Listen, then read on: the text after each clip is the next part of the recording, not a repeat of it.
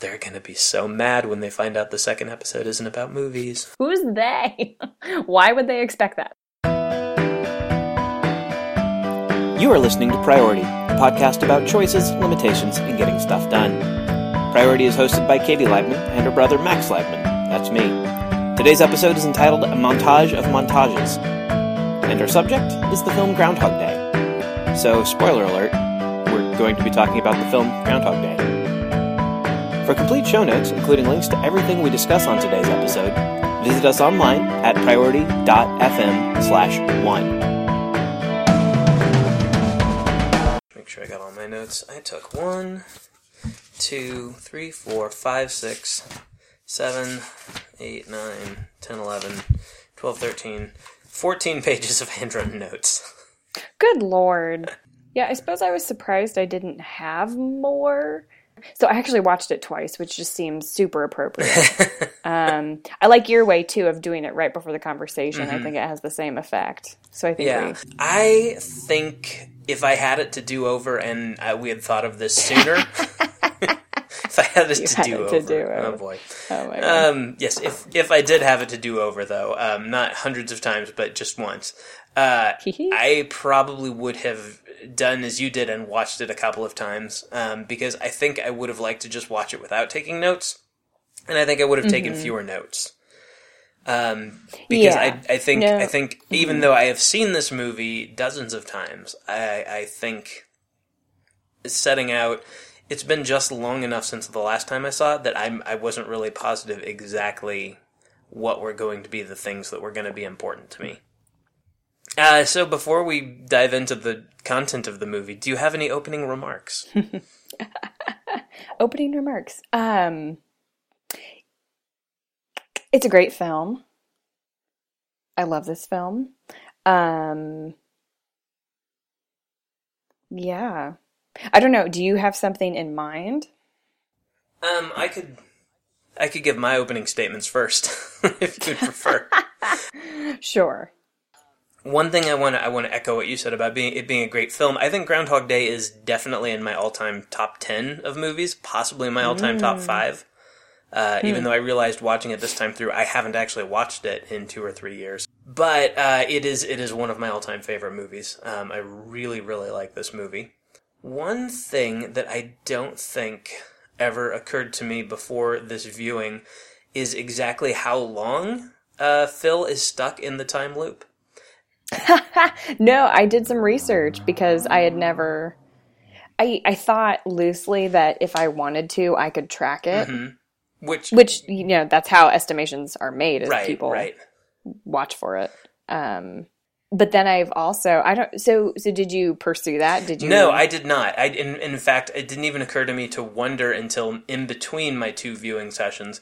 I actually listened to The Incomparable, number 71, where they talk briefly about Groundhog Day. Andy Ihnatko, I believe, is the one who mentions it. He says that Harold Ramis has said, and I've found this online as well after that, that it was 10 years. Has he? And, worse, in later interviews, he apparently has said that he thinks that might even be too little. Like, it might actually be more like 30 or 40 years, because it takes 10 years to get good at anything, and, to allow time for downtime and depressed time and running down the wrong trail here and there.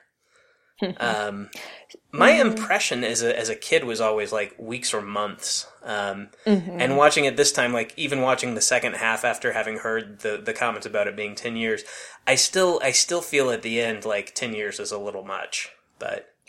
Yeah. So I just was looking at, an amalgamation of comments and factoids, from IMDb.com. So on its, interesting trivia or whatever they call that section, I found a couple of figures. So one was saying that the days that we know of, the repetitions that we know of that are depicted at least in part, is something like 38 days. I don't know if that figure includes days that are alluded to. So for instance, I'm thinking of the moment where he's recounting the types of ways he's died. Mm-hmm. And there are more than what we see. Yeah, so I don't know if that type of information is included in the 38, but I believe 38. Right. Well, and there are other things, other days alluded to in sort of a serial fashion. Like he talks about how many times he's seen Heidi 2 when they're going to the movie theater, and I forget the figure he names, but like it's more than 38. So God. That right there blows 38 out of the water, especially since we know several days he didn't go see it. Yeah, so then I saw some other estimations, and it was the same sort of thing like what you mentioned. It was people projecting based on the types of knowledge and expertise he had gained. Mm-hmm. And the estimations were anywhere, and this fits with what you are remembering Ramis said, it was anywhere from 8 years to 34. Yeah, and that Danny Rubin, who co-wrote it, said like there's something like 23 days represented in the film, but it lasted 10,000 years, which I think is crazy.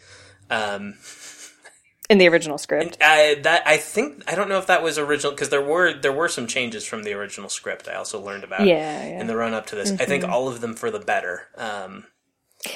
And that's and that would actually lead into my next, as I said, my next opening remark comment is I was really surprised on this viewing that I was really watching it of the economy of it, and there aren't any specific scenes or lines I remembered that I didn't see. Like, I haven't accidentally inserted anything or combined anything in my memory. But I kept feeling like as the plot was moving forward, I was like, really? Was that really all there was between, that last act and this one? Was that really all there was in that montage? And so many of the montages, I remember, the whole movie is about repetition. And I even though I've seen it many times, I feel like some of them went on and on with more things, but usually, I think almost all of like the montages of, okay, now he's killing himself, there's usually around 3 things. And then they move on.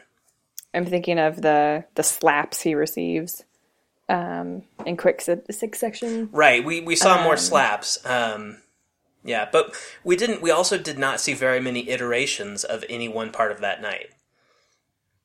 Yeah. We would see him get it wrong and move forward. And I think we only saw him get it wrong and move forward 3 times, for that matter.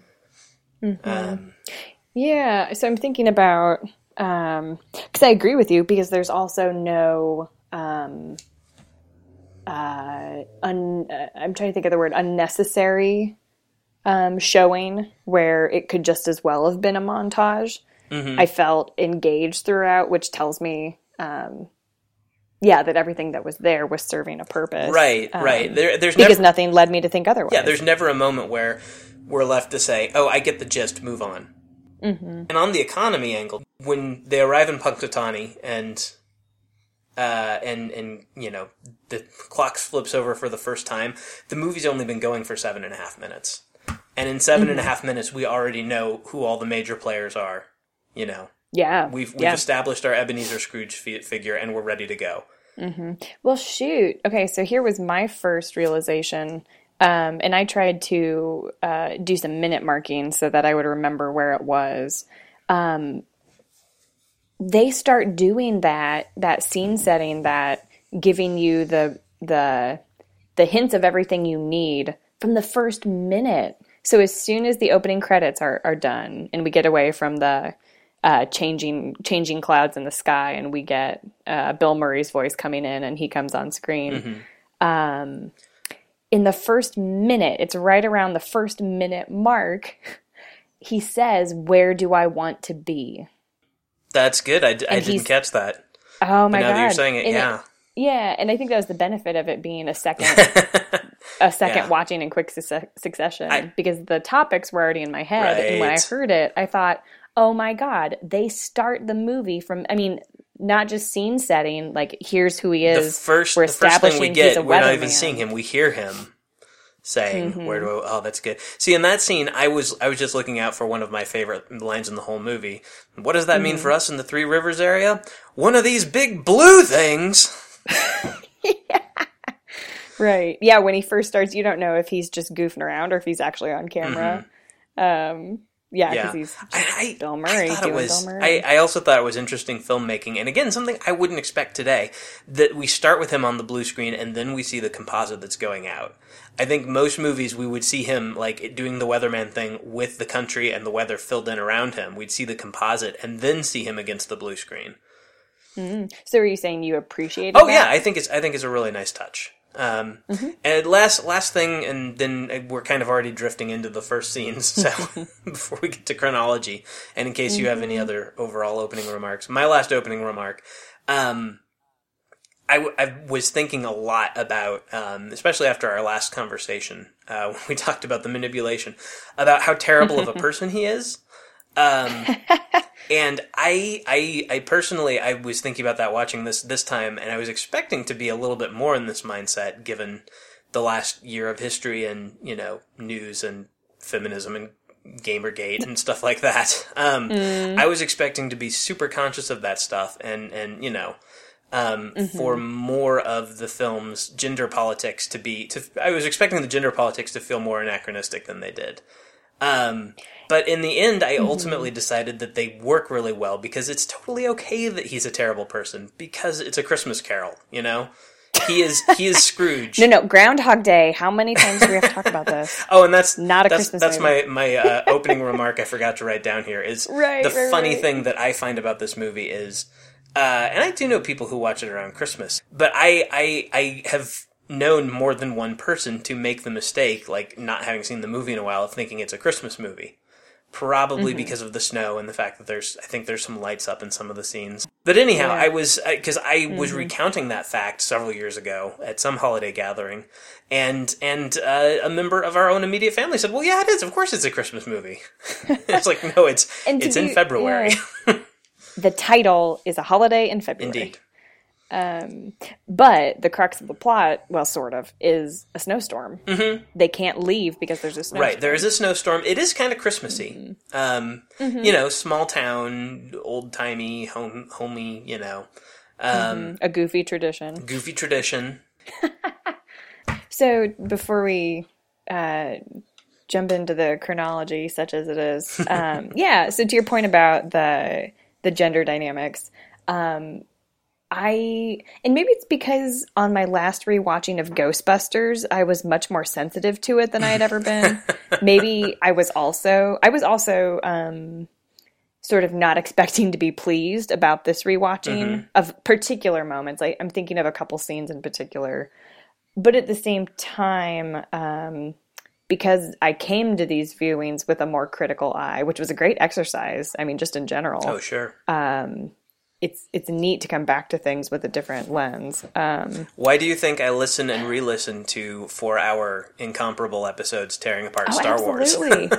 Well, here's the thing, and this goes for any consumption, any process of consumption. You are a different person every time you come back to it. Absolutely true.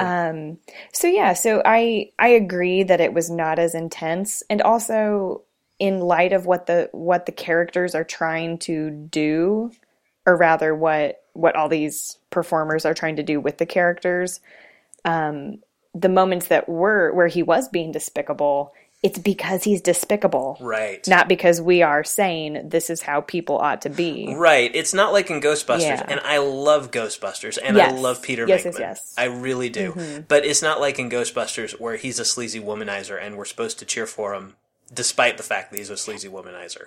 And Dana falls for him. Right. And they're magically together. Yes. Yeah. So I just wanted to respond to that. And then overall, and I think this gets at what you were saying too, I think this film gives the viewer a lot of credit huge. to be paint. So what you were saying about the economy of everything, they pace things in such a way that they know they're giving you enough. And they are, like you're saying. And they also, I was noticing lots of little tiny things, those nice touches you were talking about, that a fan gets to appreciate because you see new things each time. So I'm thinking of tiny detail. The first time Phil orders the sweet vermouth because he knows that she likes it. He messes up the prayer for world peace, takes a sip, realizes he thinks it's gross, and makes the tiniest grimace that turns into a smile because she looks up at him. Right. I had never noticed it, but even it's funny you say that, because thing. I didn't actually notice that at all this time through. I think I was probably looking down and writing a note at that moment, because I can picture it in my head, but I'm sure I didn't see it this time. Mm-hmm. But I think I'd previously interpreted that as him grimacing because he's realized he's screwed up, like the toast, not because it's the drink, but as I'm picturing in my head, I think you're right. I think it's the drink. I think it would make sense either way. I think it's funnier if it's the drink. Oh, totally. And knowing Harold Ramis and Bill Murray, I'm sure that's exactly it. Mm-hmm. Yeah. So I think, to what you were saying, my other global comment for now is, we're given a lot of credit, and we are given enough to be entertained by and to think about. Mm-hmm. Yeah. Yeah. Sweet. And on the credit score, not the credit score, I guess. This isn't a freecreditreport.com. How do you have my credit information? Brought to you by... I will need your social security number, date of birth, and... let's put it on the air. But on the subject of credit, and again, I'm just recounting that incomparable episode, basically. I swear to God, this isn't going to be Max talking about other podcasts the whole episode. Yeah, right. The one other thing they said about the movie that I think is exactly right is what you're saying, that it gives the audience a lot of credit. And one of the changes that was made was to take out any reason or mechanism by which Bill Murray ends up stuck in this day. Because I don't know who to credit this with, if it was Danny Rubin late in the writing process, if it was Harold Ramis while they're making it, even if it was on the editing room floor. But at some point, somebody figured out the audience isn't going to care, which is actually kind of bold. And you don't have the option to care, right? Now. I think it was nice that the filmmakers took that risk and assumed the audience would be smart enough, and into the plot enough not to care. And I think the gamble paid off. Yeah. So. Yeah. That's a good place to start, though. They don't explain how we get here, but we're here. Mm-hmm.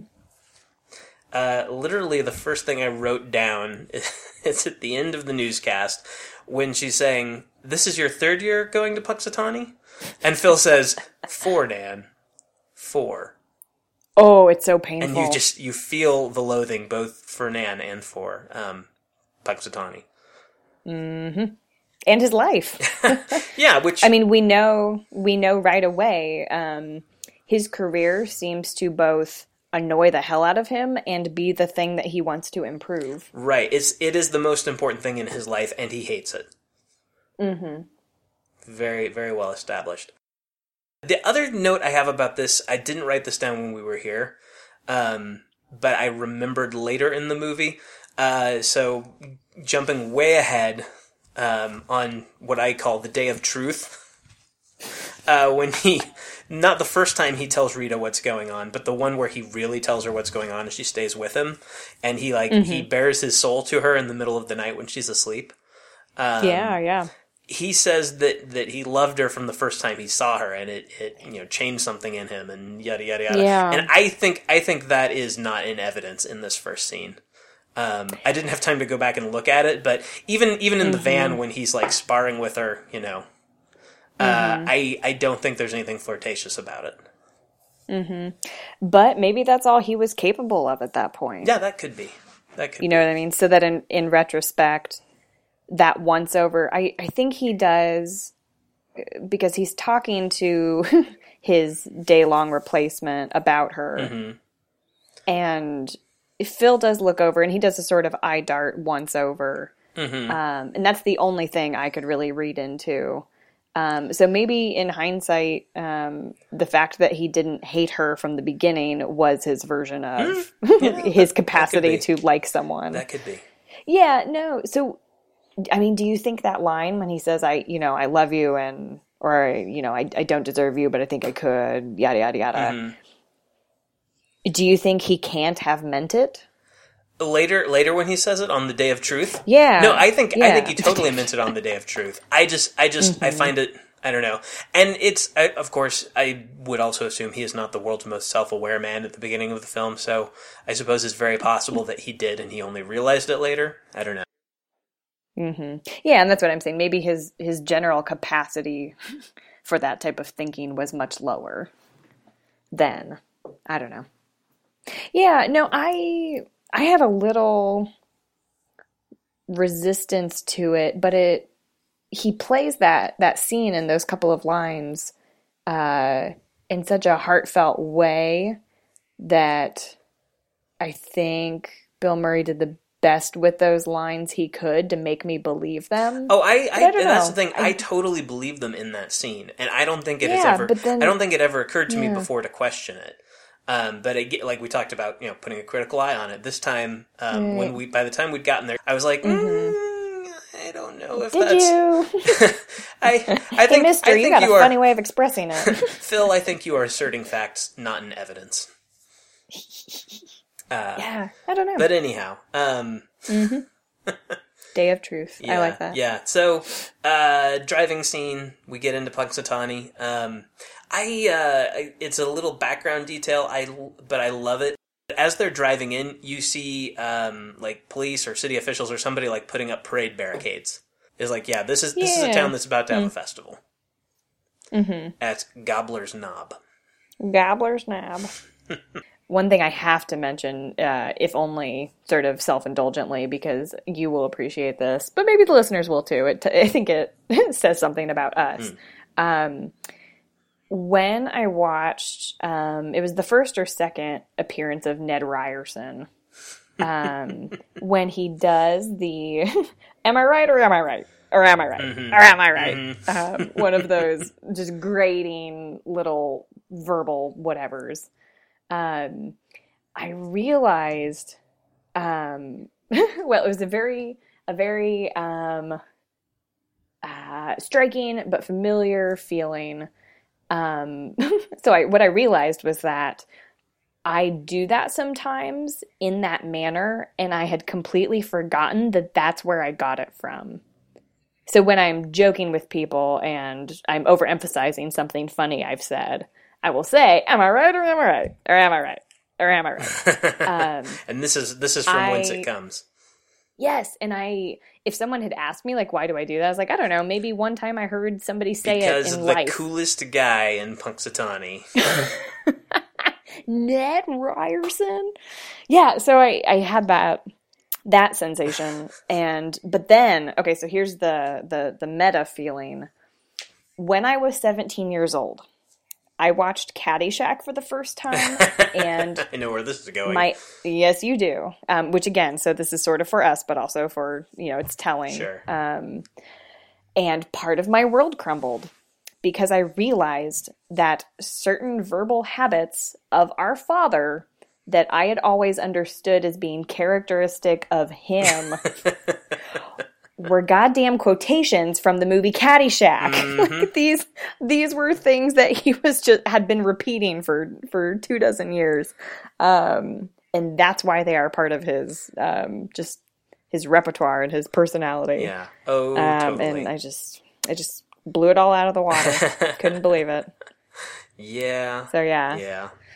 So I don't know what that says about us or anyone in the world. It's just that's what happened when good old Nettie is walking down the street. Yeah, one thing I wanna note that I think about. I tried to put myself back in the shoes of watching this for the first time when I was I don't know 14 or 15. Whenever I think I was 15 when it came out, so I was probably around 16 the first time I saw it because I didn't see it in the theater, and I might not have even seen the beginning the first time I watched it. I don't remember, but. So I mentioned earlier, like at 7 minutes and 36 seconds or thereabouts, the clock flips over and he wakes up the first time on Groundhog Day. Mm-hmm. And that's really early in the movie to get going. But it occurs to me, to most people watching the first time, I don't know that they just saw the plot actually start. Like I don't know how many people would have realized, okay, now he's in a loop. From here on out, totally. Like, this is the beginning. Because that first day seems completely normal. He's going through it the first time. But, yeah. I mean, in my mind, and I think that's why they show the clock flip over the first day, just like they will on subsequent days, because they are establishing, like, he's now in it. It has begun. And, it's not till maybe 20 minutes or 30 minutes in that we'll get to the second day. and realize, along with him, Yeah. what is happening. Now, I assume in the previews, I remember scenes from commercials of the clock flipping and the radio saying, it's Groundhog Day, and Bill Murray sits up and, so maybe people noticed and caught it and was like, here we go. But this time I definitely said to myself, here we go. It's already started. But your brain does something different when you see stuff for the first time. So you need to meet Ned Ryerson and you need to watch the broadcast from Gobbler's Knob. You know what I mean? Mm-hmm. So it's still, even if we've started the loop, the first time through, you're just absorbing. Right. Well, and he doesn't know he's in the loop yet. Right. And even me knowing we're in the loop, we're still meeting people for the first time. I had forgotten that from the very beginning he was seeing the old man on the corner every day. Oh, yeah. Which is also very important.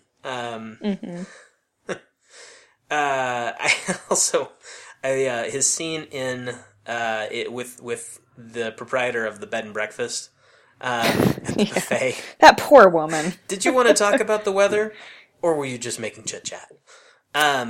He is such a dick to her, but at the same time, that bit, I actually I like that in a way. I wouldn't say I quite admire him for doing it, because he just ruined her day for no reason.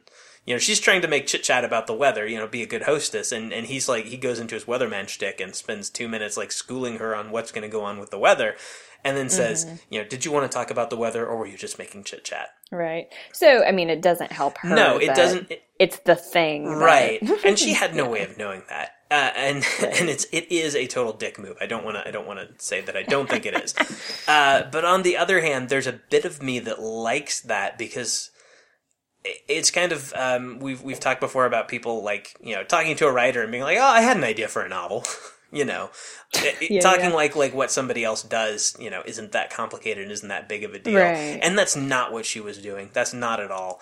But I do find it, even though, again, he's not being very nice to her, I do like the fact that he is in command of his field, he has talents, and he doesn't want to just, he doesn't want to act like this is just a normal thing people talk about. This is his life, and he knows what he's talking about, and it's if you want to talk to me professionally about what I do, great. If not, let's move on.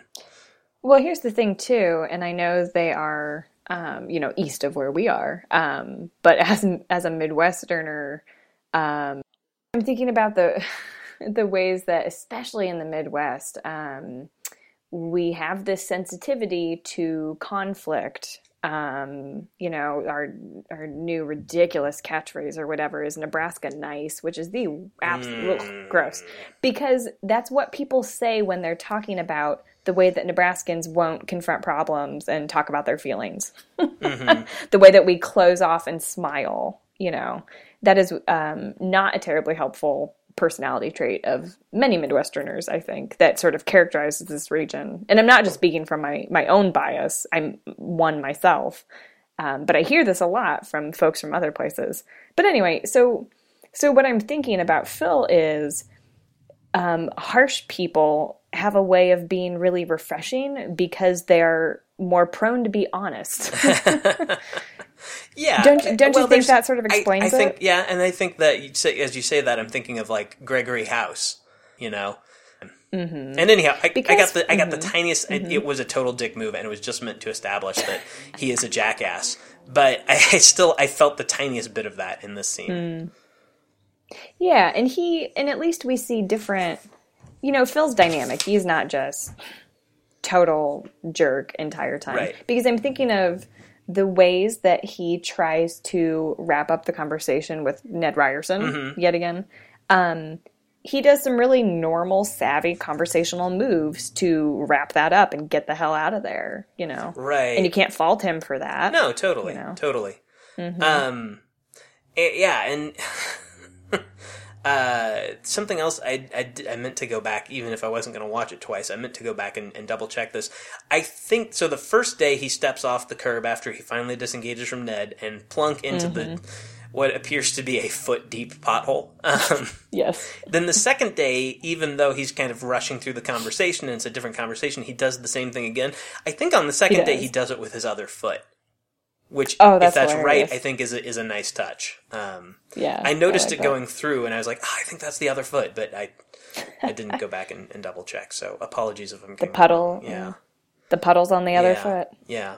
I also, one other thing I like is when he starts to feign remembering Ned. Yeah. I was struck by the parallel of that later when he's, he collected trivia from Nancy the day before, and then he's pretending like he's an old classmate of hers, and she does the same thing to him. No, that's great. Yeah. And again, that parallelism, again, gives the viewer a lot of credit. Right. Yeah, that's super cool. Yeah. So then we arrive at Gobbler's Knob for the first time. Also, a funny note about Gobbler's Knob, the photo on the Wikipedia page for Groundhog Day, the thing, the holiday, rather than Groundhog Day the movie, which is at the actual Gobbler's Knob, it looks, even though it was taken, I think, a couple decades after the movie, or a decade after the movie anyhow, it looks an awful lot like the scene and the setting and the people who are doing the groundhog hoisting. Just the way they're dressed. Though I thought for a second it was a shot from the movie, but it is not.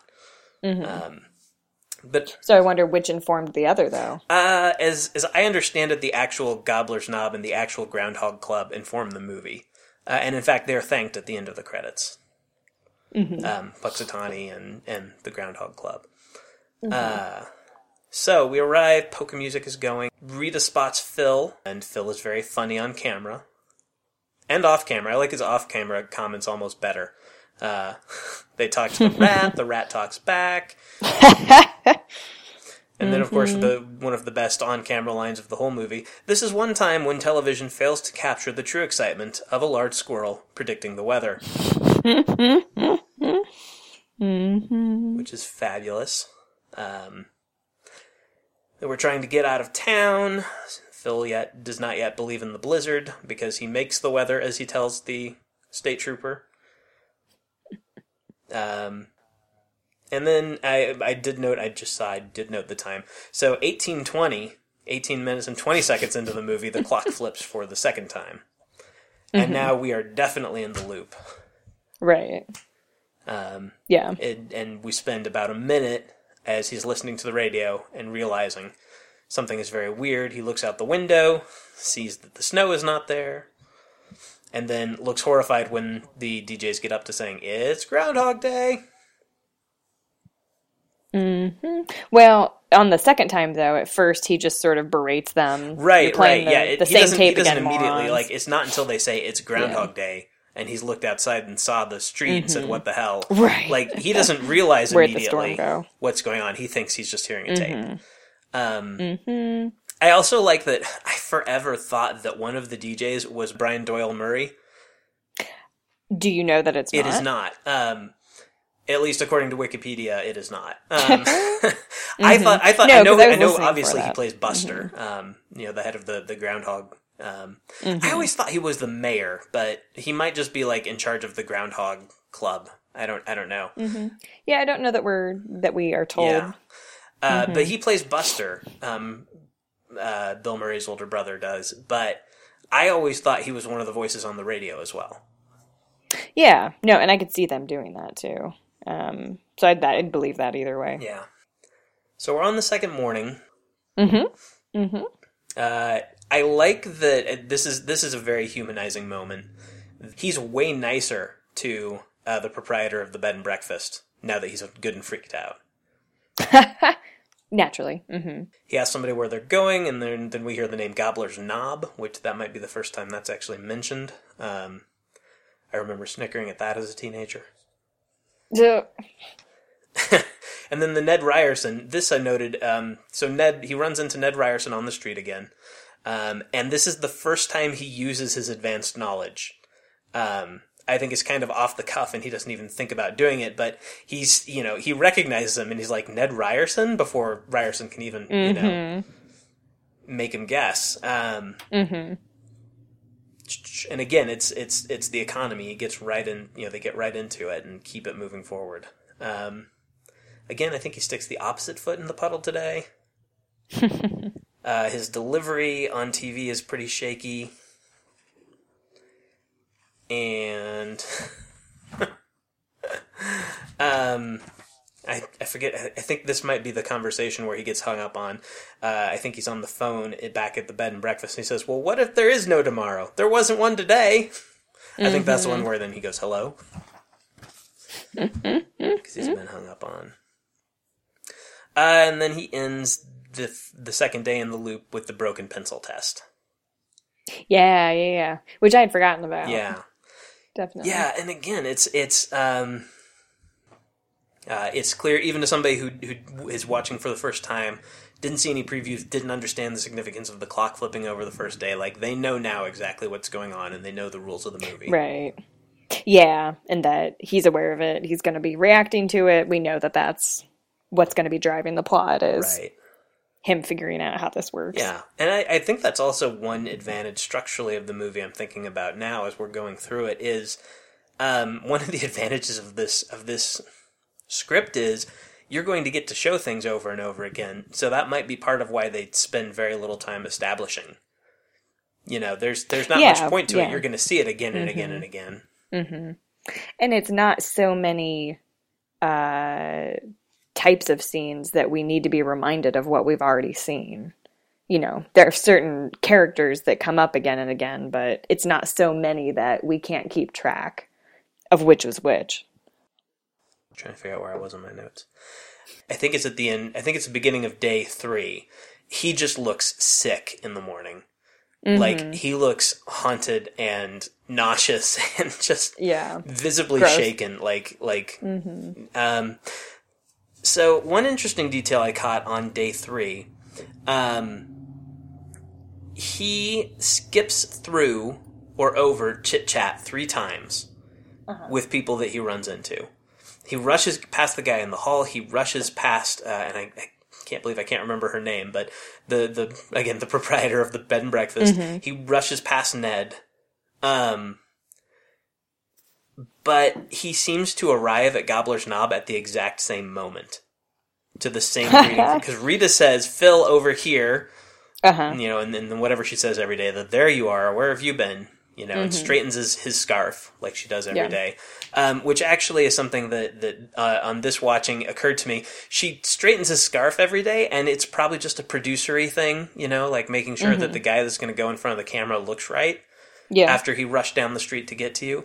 But the way she does it, and the fact that she's doing it every day, even though it's just one day to her, like, that still almost feels to me like it's a little hint, like, you know, She might actually, despite what she thinks of this guy, like this guy more than she's willing to admit to herself, too.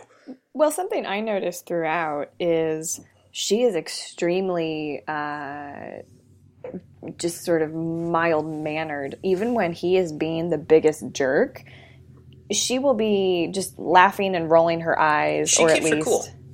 Yeah, but she almost seems to find him amusing at some moments. Even when she is annoyed or frustrated, she still engages with him. Right. As if she kind of wants to know a little bit more about him because, oh, that's so funny. How can you not think the groundhog is cute? Like, that's funny and interesting of you to be so to be so angry at a little creature. Oh, you're such a character, Phil. Yeah, which I think doesn't make her a less dynamic character. I think it's an interesting character choice to make her so agreeable that she is only kind of fazed by him. Right. Yeah. Well, and I think it's a good argument. So I'm going to bring up feminism again. Thinking about like the gender politics angle, one thing that occurred to me that would be a potential critique of this movie, from sort of a social angle, is that Bill Murray, who, at the time it was made in the early 90s in Western civilization, obviously being a male, is already privileged with more agency than the women around him in many ways. And that the situation the movie has placed them all into means he has vastly more agency than any of the women that he attempts and apparently sometimes succeeds in sleeping with. And that's a little problematic. But I think they score some of that back with Rita, because she is cool as a cucumber. She is, even when she's not in control, because he is foreseeing things and able to manipulate her, she still ultimately has enough control of the situation, enough agency to say no, as we see a little bit later again and again and again to say no. The slapping. Right. And she she can choose to believe him or not about what's going on. Which at various points in the movie she doesn't, and then she does. And that's one of my notes for day 3 is actually he's already telling her what's going on day 3. Yeah, no, and that's something I thought of too that helps soften that critique for me was that it didn't work. Those strategies of his... I've got that down too. Yeah, so that's meaningful. It's not just that they didn't work for her, but what am I trying to say? Yeah, like it would have been problematic if it had worked and she was played as more naive than she was. Right. I appreciate the level of openness balanced with her intuition and sense of what was going on. Yeah, no, I like that they made her a generous soul, but at the end of the day wasn't going to be played by a charlatan. Right. I like that her very, very sane advice actually is to see a doctor and get his head examined. Right, like what else are you supposed to say? Yeah. She barely knows him, to be honest. And then we get Harold Ramis as the neurologist, which I love. It's Egon! Which makes total sense, because there was that one time he tried to drill a hole through his head, but Peter stopped him. Oh, wrong I think movie. you're thinking of... Yes, I think I'm thinking of Ghostbusters. I like that the shrink he sees after that, Bill Murray says, well, you went to college, right? Surely you had classes that talked about this kind of thing. And the shrink nods and says, sort of. Abnormal psychology. Right. And that's still what that class is called today. Well, sure. My next note from day 3 is there's a lot of smoking indoors. Obviously, this movie was not from today. Yeah, so that's a good segue, because I believe it's the end of day 3 when he's drinking in the bowling alley. Yeah, so this was one of the moments where I was so struck by how few of these scenes they have to do to still make these points meaningful. But this is one of the scenes where we get the most direct discussion of the stakes of the movie. Right. This is the first really philosophical moment. Yeah, I mean, we don't, like I had brought up his moment in his monologue in minute 1. Where do I want to be? You know, that's a super subtle hint to us if we're listening for it. But in this conversation, he's at the bar with a couple of, we presume to be locals. Well, and these are the two guys, I think these are the same two guys that earlier he called morons. Oh, that could be. Yeah. I don't know if that was in day diner. 3, but it was at the diner. He said, "Hey, morons!" I forget what he says. Your bus is leaving. I'm pretty sure your bus is leaving. And I've got that down. I noticed that while I was watching because I said his morons give him the clue. And that's who he drags along on his first adventure.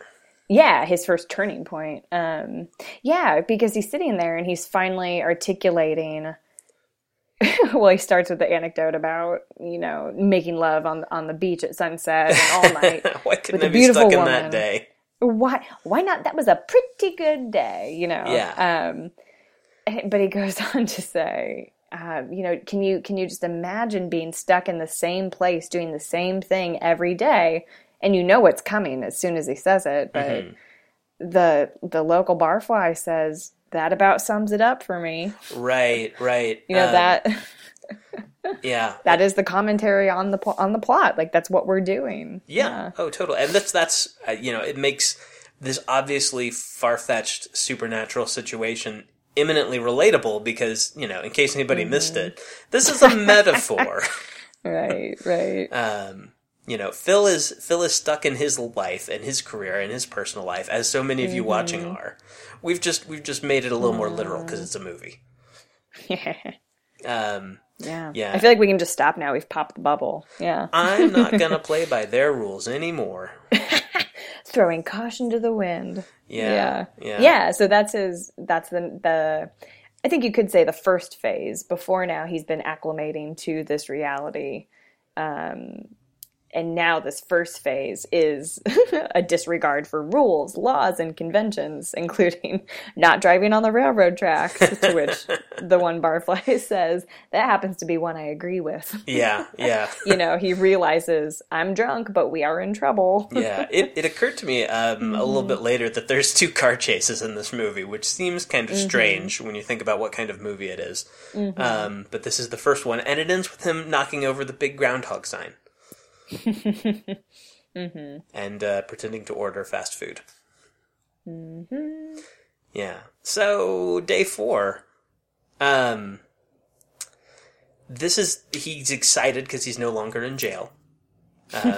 We end one day seeing the bars slamming shut in front of his face, and then he wakes up and he's into it. He's like, yeah, sweet, awesome. So for the first time, he's realized that this could be a blessing. Right. No limits. No limits. He predicts questions. He pretends to be psychic. He's answering the bed and breakfast owner, before she asks the question, which is actually a shtick we'll see a little bit later too when he's playing Jeopardy. Oh my gosh, in a very different way. Yeah. He gives her the kiss. Yeah.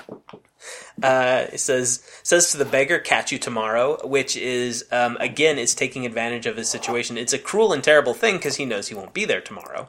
He'll be back here today, but it's like, it's like, hey, I can promise whatever I want for tomorrow. There's no consequence. Sure. He avoids the puddle for the first time and watches somebody else step in it. Right. That's a very striking, very small, but very striking moment. Right. And I think it's one of those perfect little things, because not only is it showing us, okay, he's mastered the situation, he knows what's going on and how to turn it to his own ends, it's also illustrating to us that he has mastered the situation, but he is still a douchebag, because he doesn't say, hey, don't step in that. Right, the guy is right there. They're within a couple feet of each other. He's not just, and I missed one, he punches Ned. Isn't this the one where he punches Ned? It could be. Yeah. Phil! Ned! Pow! Yeah, and then I do have it in my notes. He punches Ned. Yeah. So not only does he punch Ned, he then just lets somebody walk in the puddle. Right. Which is a good indicator of this stage. Yeah. Yeah. No, so it's kind of funny. One moment on this day that I was drawn to was he's walking with Rita and starts asking the questions that will help him, sort of plug in information later on subsequent days. Right. But it feels very genuine when he says, well, I'm just trying to talk how normal people talk. Like, isn't this how they do it? Like, can't I just... And she says, it's close. Yeah. I mean, she's skeptical. She's great. She's skeptical. But at first, before you realize that he really is just collecting data... Like, it almost seems like he's... And I guess that's very savvy, now that I'm thinking about it, to let us think that it's going to be a genuine, generous gesture. And honestly, I would almost give him a tiny bit of credit here. Because he plays out the conversation, as she's listing her traits, like what she would see in as an ideal man. And he's jokingly saying, she's like, be generous and kind, and he's like, me, also me. Right. He's got everything except for he doesn't love animals and he doesn't play any musical instrument, or so he claims to have everything. But he's jokingly being egotistical. It's obvious he knows he's joking. It's obvious she knows he's joking. Like, it's totally just flirting. And it's playful. It's something we don't see throughout the rest of the manipulative sequence. His first run up to getting slapped by Rita. Obviously he has to play out the rest of those days. Each time he screws it up. But, in those very first few moments, he's genuinely in the moment and just having the conversation and just flirting with her like he would if he were trying to be only slightly nicer than normal. But yeah, I do think it is the beginning of the manipulative, Yeah. What I was thinking, I kept thinking of the word curiosity, and I think that grows throughout. He starts to, because before he does not seem to be interested in anything in the world. When we first meet him, except sort of getting through experiences. But it's the first time that he has this sort of awakening of curiosity of any type. And it turns out it becomes something manipulative. But yeah, I think we can give him a little bit of credit. Actually, I think we might have gone slightly out of sequence here too. Because aren't we? Is before we get to the scene where he asks Rita? Because he starts with Rita by saying like, "What if you only had one day to live?" You know, he starts it philosophically. But doesn't he do play the game with Nancy first? It could be. I don't have Nancy in this part. So I'm at minute 44 when he says, "I'm just trying to talk how normal people talk." Right. I think he plays the game with Nancy first. He pulls a smaller version of the game he's going to pull on Rita. He sees her in the diner and asks her a series of questions.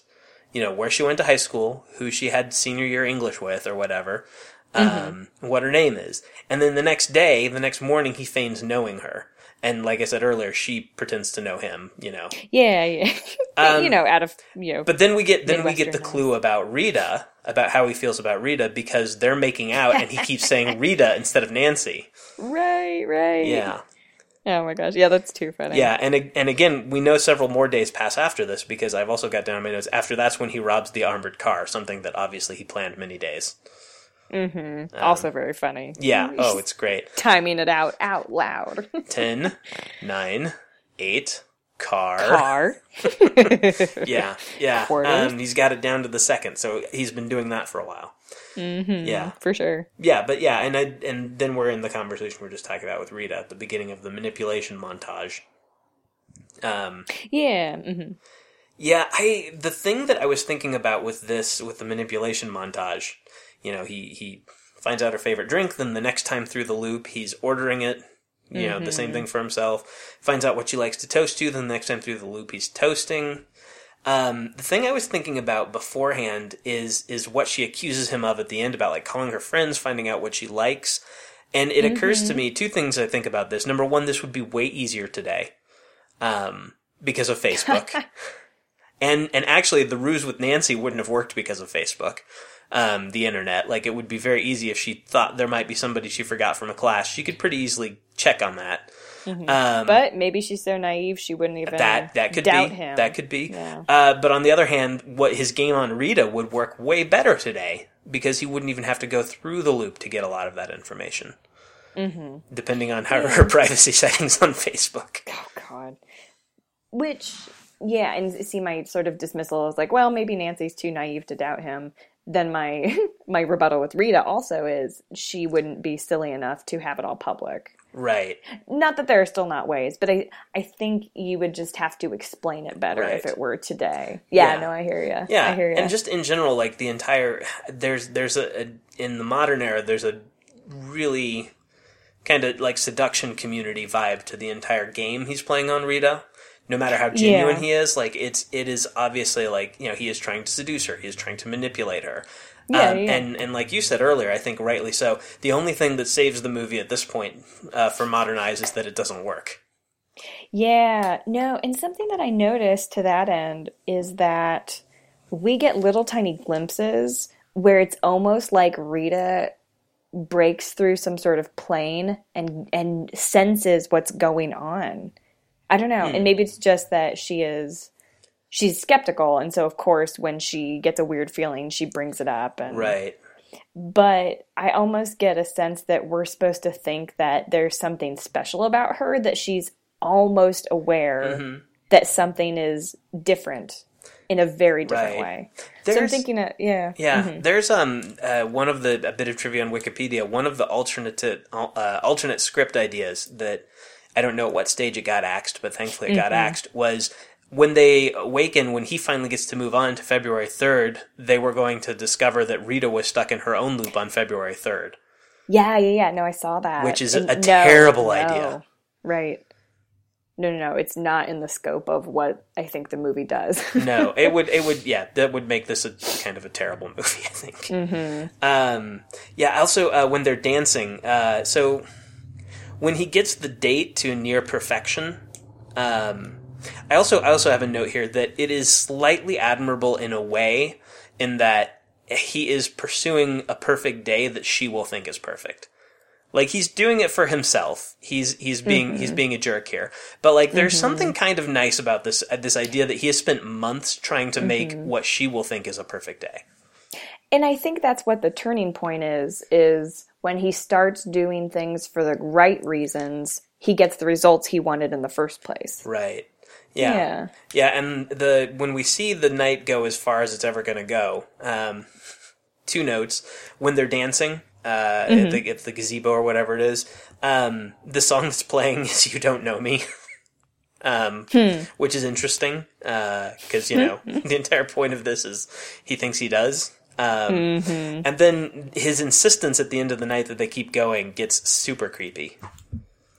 Yeah.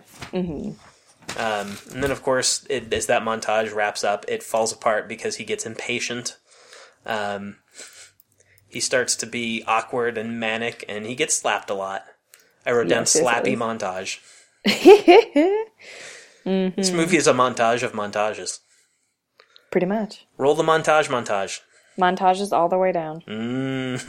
Ding. This is the show. Yeah. And then, once he has given up, we have the slow-mo, very loud 5:59 flipping over to 6. Now he's depressed. Yeah, He is an amazing Jeopardy player.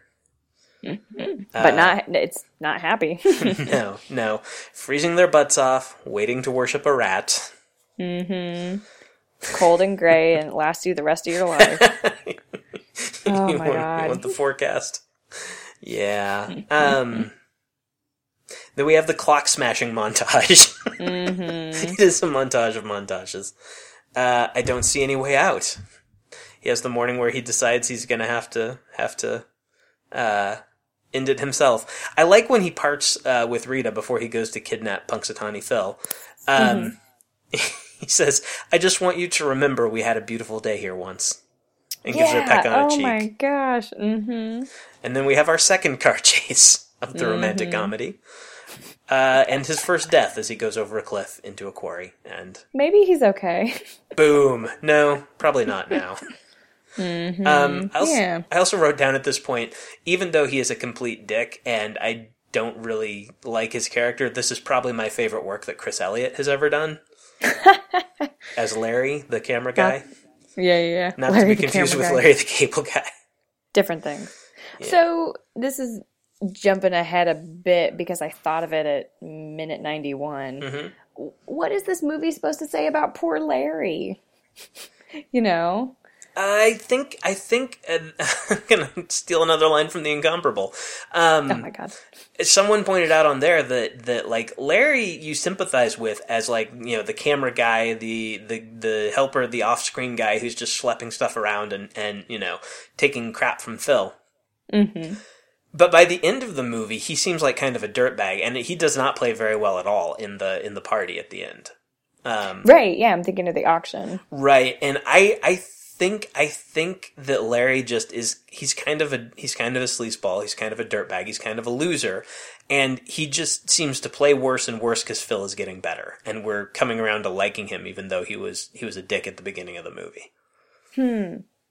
I don't know that I would ever use as strong a language as to say he's a dirtbag, though. Well, the way he is with Nancy at the end, I think puts it over the top for me.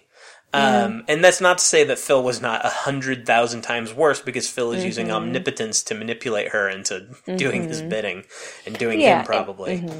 And I'm not suggesting that Larry as a human deserves more. That's not a thing. Right. That's not how interpersonal relationships work. Right.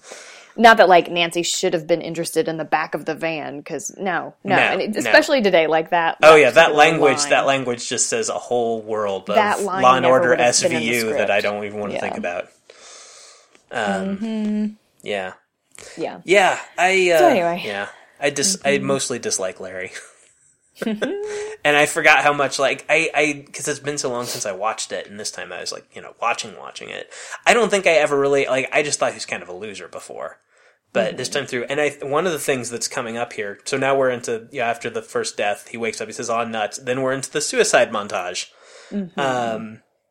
So we have the toaster in the bathtub, stepping in front of a truck, jumping off a building. Again, we get 3. 4 if you count going off the cliff, but that was kind of a different thing. That was him learning about death not being a way out. When we see Larry and Rita going to identify him, Larry says he was a really, really great guy. I really liked him. And a few scenes ago, he was like, oh yeah, there's all kinds of things wrong with that guy. Yeah. And, I mean, you don't want to speak ill of the dead, but I think those two were so close together, specifically because, Larry's two-faced. We don't want to trust Larry as being a good judge of character. Yeah. Maybe next rewatching I'll have to think. Yeah. I feel like what he said to the mortician about Phil being a great guy was for Rita's benefit, because he's, trying to give comfort. Oh, totally. In a, I want to put my arm around you way. Huh. Yeah, maybe I'll have to rewatch. Yeah. For that. And this is also where I note that montages in this movie tend to have around 3 things in them, and then we move on. Oh my god. That's funny. Yeah. And then the diner scene. I'm a god. Yeah. Not the god. So one thing that I glommed onto, and Lee alluded to it in a previous conversation, but Rita in her just beaming warmth says, maybe it's not a curse. Maybe it just depends on how you look at it. Mm-hmm. Right. Which Rita, because we know more about her than just that single line, I know she doesn't just mean it in a blindly optimistic way. I think she means it in an empathetic way. Like, yeah, like if I did that, I would have lots of things I would want to do. And don't you feel that freedom too? There's so many things you can do, right. She means it sincerely and not in a flat way. Yeah, I think this scene has one of the first of many, perhaps too easy to read into it, self-helpy messages, not just seeing it as a blessing, but when he says maybe the real God needs tricks, or maybe he's not omnipotent, he's just been around so long that he knows everything. Yeah, I like that a lot. I like that one. I really. How do you hear it? What I hear in that is something that I was thinking about before we even began about a lesson of the movie, and in support of Harold Ramis's crazy and frightening 10 to 40 years estimates for how long this goes on, which is super depressing. I'm going to try not to think about that next time I watch it, that this is going on for 40 years. But that it by the end of the movie, he's having a perfect day and he's doing all this great stuff and he knows all these people. Even though he just arrived and they're all marveling at him, he had to invest real time to do that. Yeah. The recently much maligned, but still probably much more prevalent 10,000 hours theory of, expertise. He put in the time, to get this way. And he didn't choose to. He just got stuck there. But I think it's ultimately a hopeful message of the movie that, the way you become really good at things and the way you get to know people and the way you become of service is you put in the time. Yeah. Yeah. Well, it's like you're saying, that is the whole thing, is this movie is about life, not about something supernatural that happened to one guy. Right, exactly. Like, this is life. Yeah. Yeah. And to come back to the timeline of the loop, something that I thought about as soon as I was doing that research was I appreciate and that's a fun thought experiment. But by the end of the movie, I don't think as viewers we're supposed to think that or think about it. I don't think they want us to believe it was years. Oh, they don't no. do it well, that and way. I think, again, as a kid, I always thought it was months. Right. As a grown-up watching it, I could totally believe it's years, but I wouldn't think it's decades. See, I still don't think it's years either, because I don't think we're supposed to think that. Well, the only reason I think we might be supposed to think that is No, that's exactly what you mean. The only reason I think that might be what we are supposed to think is that Harold Ramis himself is in support of 10 to 40 years, and he makes the point about things like piano. To become that proficient at piano, starting from scratch, he would need a long, long time. And I think that might have been, that might be baked in. Now, I don't think it's quite, again, this might be facts, not in evidence. Aside from piano, I don't know that there's anything to suggest it's years. I'm just saying I would yeah. believe a year or 2 or 3 watching the movie. I mean, it's definitely many months. Mm-hmm. Yeah, see, I think I'm gonna keep pushing on it. Like, I think, and I'm trying to think of a good example of where the filmmakers must have known that the audience was going to realize that something was not actually possible. Mm-hmm. But that doesn't matter. You need to think of it in the context of the thing. Right. The rules of this universe. Yeah. So in the rules of this universe, it does only take him a couple months because he's obsessive. Yeah. And well, and I will say though, it can't possibly be just a couple months because the days that have been alluded to number too many to even be 38 days. You know what I mean? And like there are things he didn't start doing until he'd obviously been at this for weeks. Yeah, but like saving the kid who falls from the tree, you know, or how many times he's seen Heidi. Which again, I forget the number. But what about that tells you it's more than 4 months? Oh, well, I was saying it's more than a couple of months. I think it's even more than 4 months. So I think just if he's telling the truth, and obviously it doesn't have to be, but we should look up how many times he said he's seen Heidi too. But that alone, I think, was like 50. I don't know. I do feel like a year could be read into the movie without too much stretching. But is that not too depressing for what the movie's trying to do? No, I don't think it is. I think a year is kind of the upper limits of not depressing. I think when I think about 10 years, I start to get depressed. When I think about 40 years, I start to lose my mind. Like this becomes a super depressing movie, and I can't believe he did anything but become a psychopath and stay there forever. And like the 10,000 years thing, that would be the world's most depressing movie.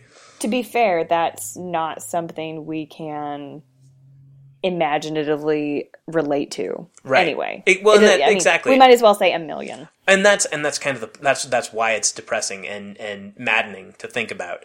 I think a year is the upper limit of where it's not depressing.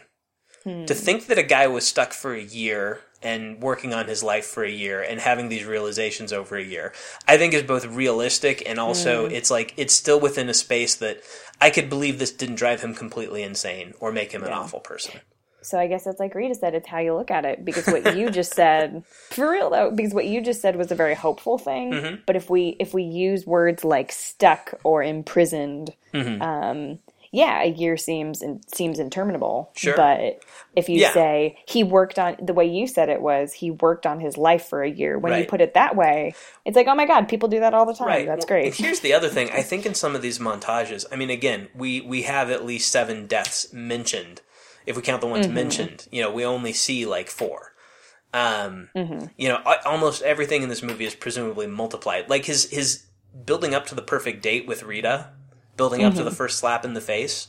Right. Well, the first one he doesn't ask for. He asks for one at Gobbler's Knob when he's first figuring out what's going on. I also, again, economy, shorthand. I think most of the montages are meant to be a suggestion of many more days passing. You know, they're standing in for it. He probably practiced the bank thing for a week or 2 or 3 to get it down to a science and managed to walk away with the money and nobody even noticed that he walked up. He probably took many more notes and blew many more chances with Rita throughout that night, building up to the one where he gets her to his room and gets smacked the first time. But we know that because by the last one, he's manic and frustrated. Right. So it's implied. Oh, totally. And that's what I'm saying is I think if you really go through and add up all of the things that weren't being done in parallel, like there's nothing to suggest he was having any of these repeat experiences on the same day. He wasn't going to see Heidi 2 every day that he was also working on Rita necessarily. You know, I think we have to take the movie as being chronological, and I think that spins it out to many months. Which could be very depressing. The other thing, we can move forward, I think, in time again here. Maybe move forward fairly quickly too, because what that makes me think of is something much later. At the end, when he builds up to the perfect day, we skip a lot of time, I think. Yeah. Where yeah. he's going around town and finding these people. We only see him save them the last time. Right. You know, right. after the fruits of his labor. Right. So one thing I noted, so he has the I am God diner scene, and a note I have there that I think is important is he's giving her the truth, he's being sincere, he's pleading, and she stays. And I really like the scene, like, he's going to come in here and try to take you away from me, please don't go, and he gives her the note that has exactly what Larry's about to say. Right. I love that moment. I think we're supposed to think that the day he tells her the truth day, is only one day. That he doesn't do that more than once. Mm-hmm. The structure of the movie means we're never going to be sure. But I like to think it's only one day. Like, he never played that out multiple times. Mm-hmm. Possibly because that scene at the end of it is too painful. Mm. Oh, you know what? He makes another comment that makes me think it's a year. The card flipping trick. What does he say about flipping cards into the hat? He knows how long it 6 would months, take Rita. 4 to 5 hours a day, you'll be an expert. Mm-hmm. In which, again, I mean, just like how many times he's seen Heidi 2, he might be exaggerating to be funny, but I think it's suggestive. Yeah. I like when he's giving his little speech, he says, the worst part is you'll forget all of this tomorrow. Mm-hmm. Mm-hmm. And then I made a note about the music that's over the scene when he's in bed talking to her and bearing his soul to her sleeping unconscious self. That the music that's underneath it, the sort of sad and longing music, is ever so slightly Christmassy, I thought. Yeah, no, I heard that too. Yeah. And then I was listening to make sure it wasn't. Yeah. It's like, wait a second. Yeah, I don't think it is, but yeah, it evoked a lot of my Pandora instrumental Christmas stations. Mm-hmm. Yeah. Yeah, and the end of that, I think marks his next turn. Right. Well, the very next morning he sees the old man and sees him for the first time and gives him a wad of cash. Mm-hmm. And he brings coffee and breakfast. He's early. This is the first time we don't hear, Phil, over here, where have you been? Right. He's helpful. He's proactive. Mm-hmm. He acts invested in the process. Yeah. Right. I think here he's been inspired by Rita saying, take it as a blessing. Mm-hmm. Yeah, he acknowledges Larry. Yeah. Yeah, so... Mm-hmm. I like the buongiorno, the greeting to the man in the hallway. And that the man is just so tickled by that. Yeah. It's so lovely. And he decides to learn ice sculpture, which, again, stack that on top of piano. It's pretty Christmassy. Very Christmassy. He freaks out Ned with his creepy hug. And oh my god, I love it. Yeah. Love it. And I think when he sees the old man later, so we see the scene at night, he sees the old man shivering, and the old man is happy to see him, and obviously some more days have gone by, so clearly he's giving the money to the old man every day. So his pattern has been established, like he's going around helping the same people every day by now. Mm-hmm. Maybe not a lot, but at least he's probably bringing coffee every morning, you know. In the hospital, he gets this, sometimes people just die from the nurse, and he says, not today. Yeah. No, there's so much futility in that line. Mm-hmm. But that the place where Phil's at, he's not going to accept these bad things as inevitable. He's going to approach them as things that are malleable. Right. Mm-hmm. And I love when he is, there's very little, I think there's relatively little theology in the philosophy mix in this movie.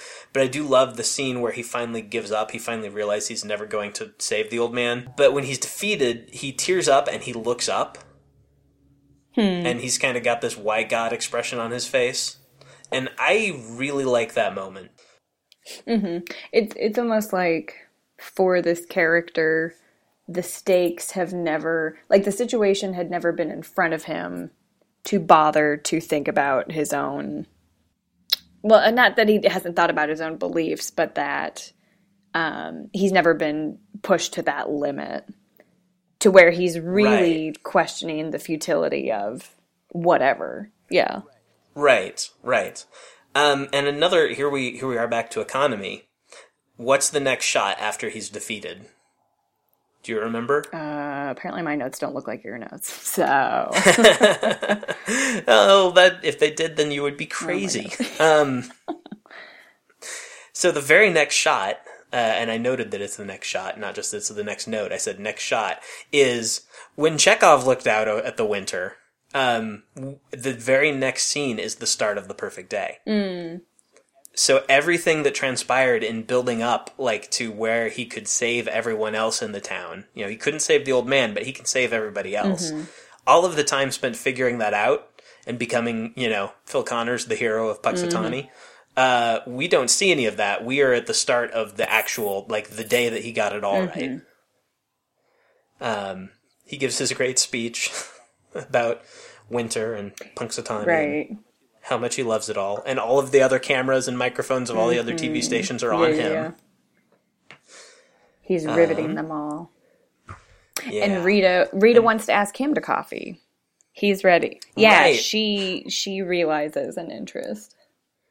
Yeah, absolutely. She and again, agency. Like she makes her move as well. And he's not doing it for her. Right. He's past that. Like he still loves her. He still wants her. But yeah, that's not what this is about anymore. And then we have the saving people montage with 3 items. You've never thanked me. He catches the kid. What do you say? What do you say? You've never thanked me. I'll see you tomorrow. Maybe. He's the auto club guy for the motor club guy for the old ladies who get a flat. And he saves Buster from choking. And then Larry is striking out with Nancy. So again, it was a montage of only 3 things. Of course, we once again, we hear about a lot more because everyone at the party, you know, they're talking about going to the party, and Rita mentions Phil, and Nancy says, Phil Connors? I think he's already in there. Another sort of moment of change. Yeah. Here I find a second self-helpy lesson. So he's the hero of Punxsutawney. Everybody knows him. Everybody loves him. He's done all these great things. This is actually something I thought about this time through that I don't know that I've ever thought about before. If they do stick around town, what's he going to do the next day? Because he's not going to know where to go to be of service. But he's already fostered these relationships.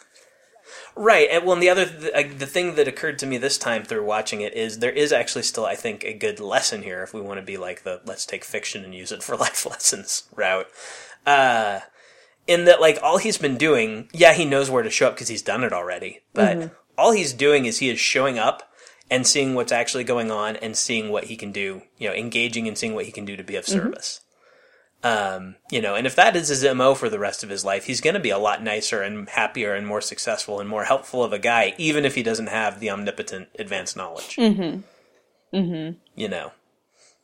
So I at once found this viewing less hopeful for his future in Punxsutawney, and then I resolved it and felt hopeful again. Oh, good. Tied it up in a little bow. Yeah.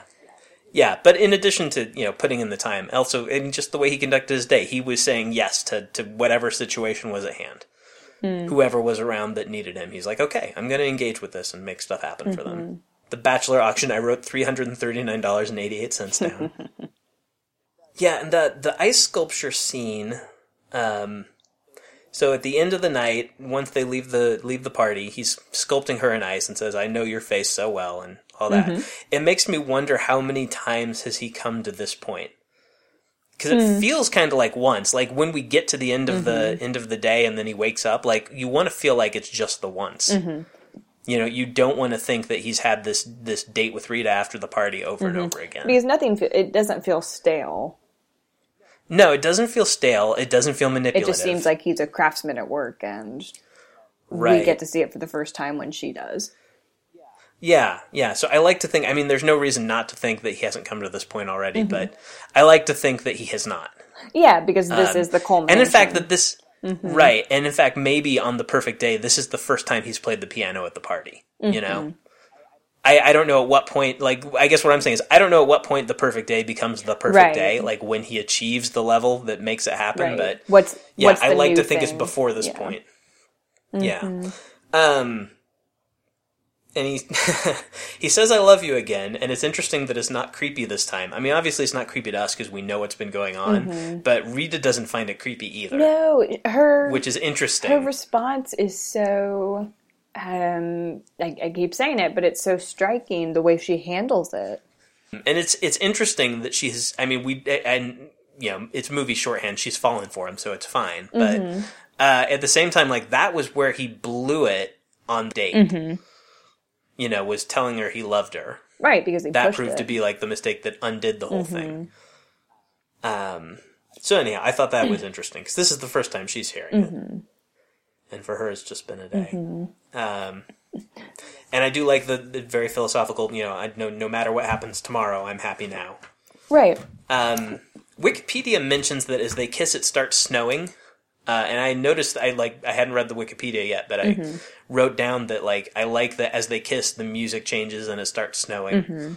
But Wikipedia mentions that the snow is meant to be, because we never saw the snow start any of the other nights that he's hung out with Rita, and that's a clue that something has changed. Yeah, because you know that the storm is going to reach Punxsutawney because it was on its way when they were trying to leave the first time.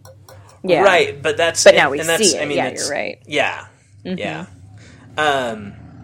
So I don't know. I'd never noticed that before. I mean, I noticed the snow falling. I thought it was I just thought it was a nice romantic, you know, Christmassy touch. Anyhow. We knew that the Grinch's heart had grown. I mean, Phil's heart had grown. I mean. Right. Yeah. Scrooge was, wait. What day is it, lad? It's February 3rd. But he does that! Oh my god, so funny.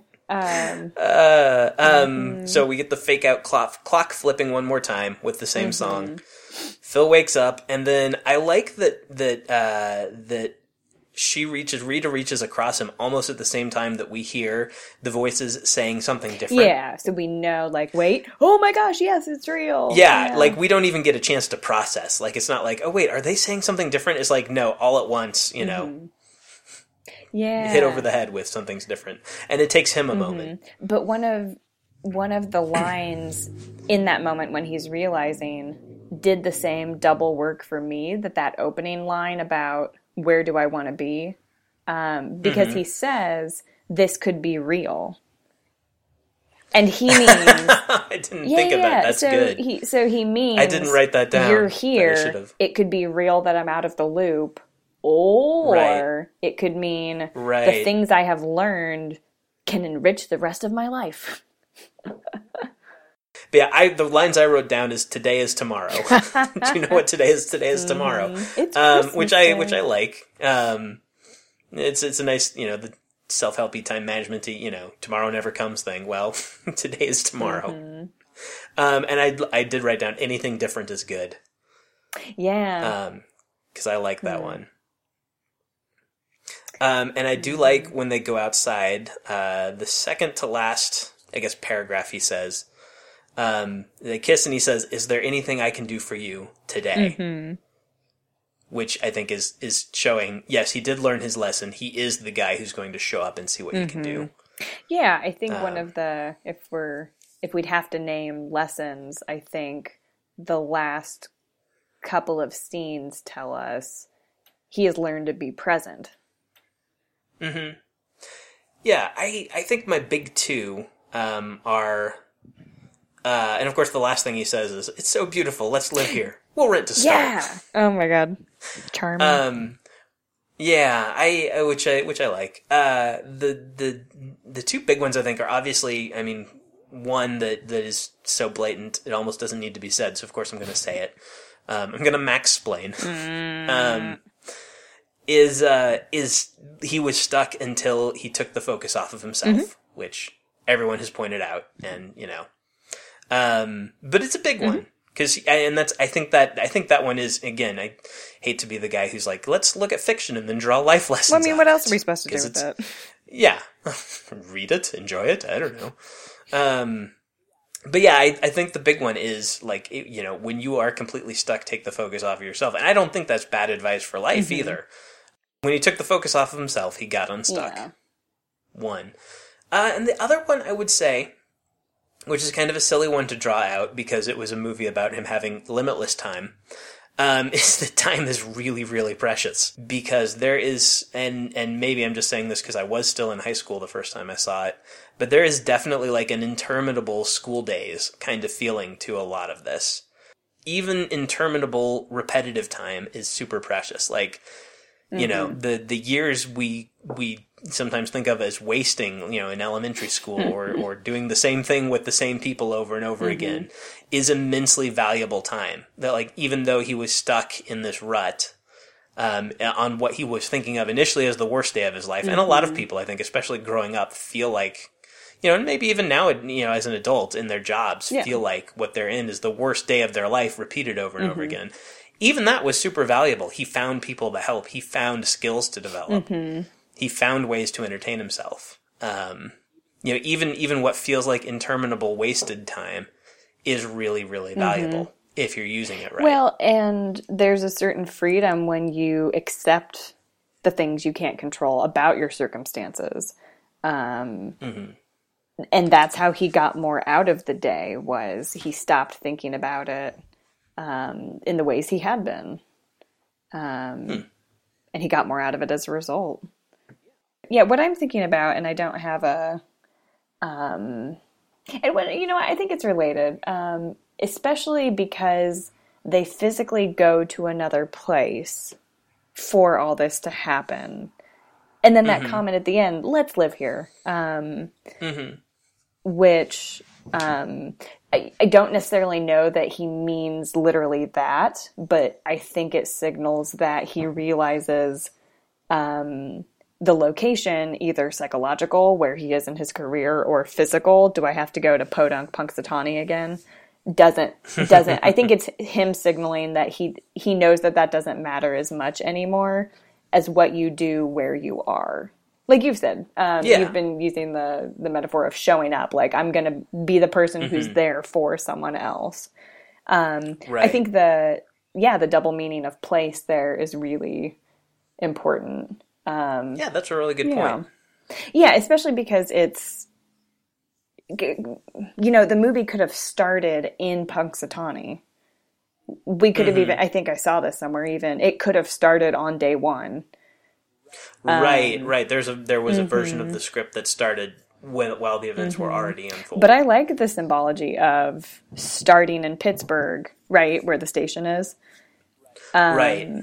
And they go to Punxsutawney. He goes to a place that he loathes, full of people that he loathes, and that's where this work must happen.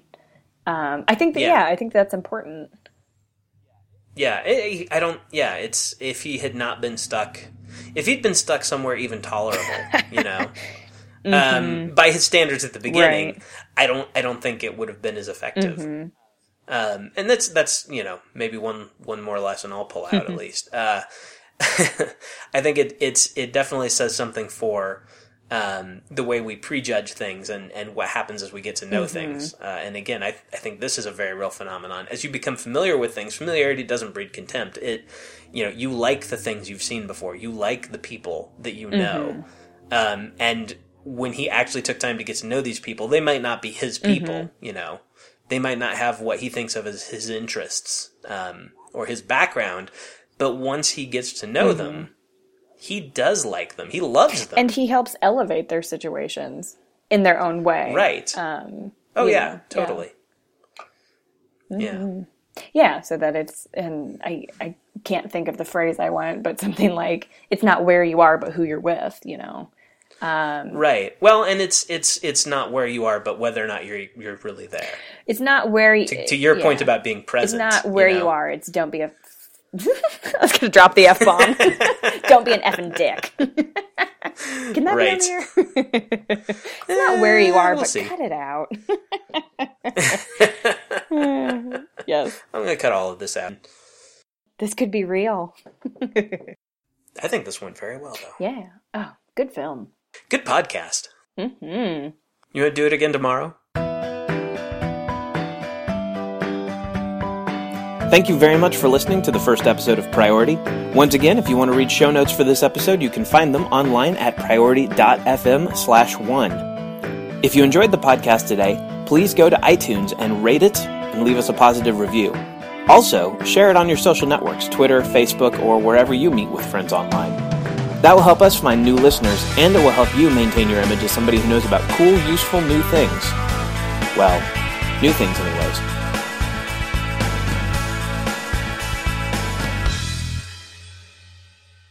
But as a Midwesterner, weather is all we have. No, I wasn't even talking about what? Oh my god.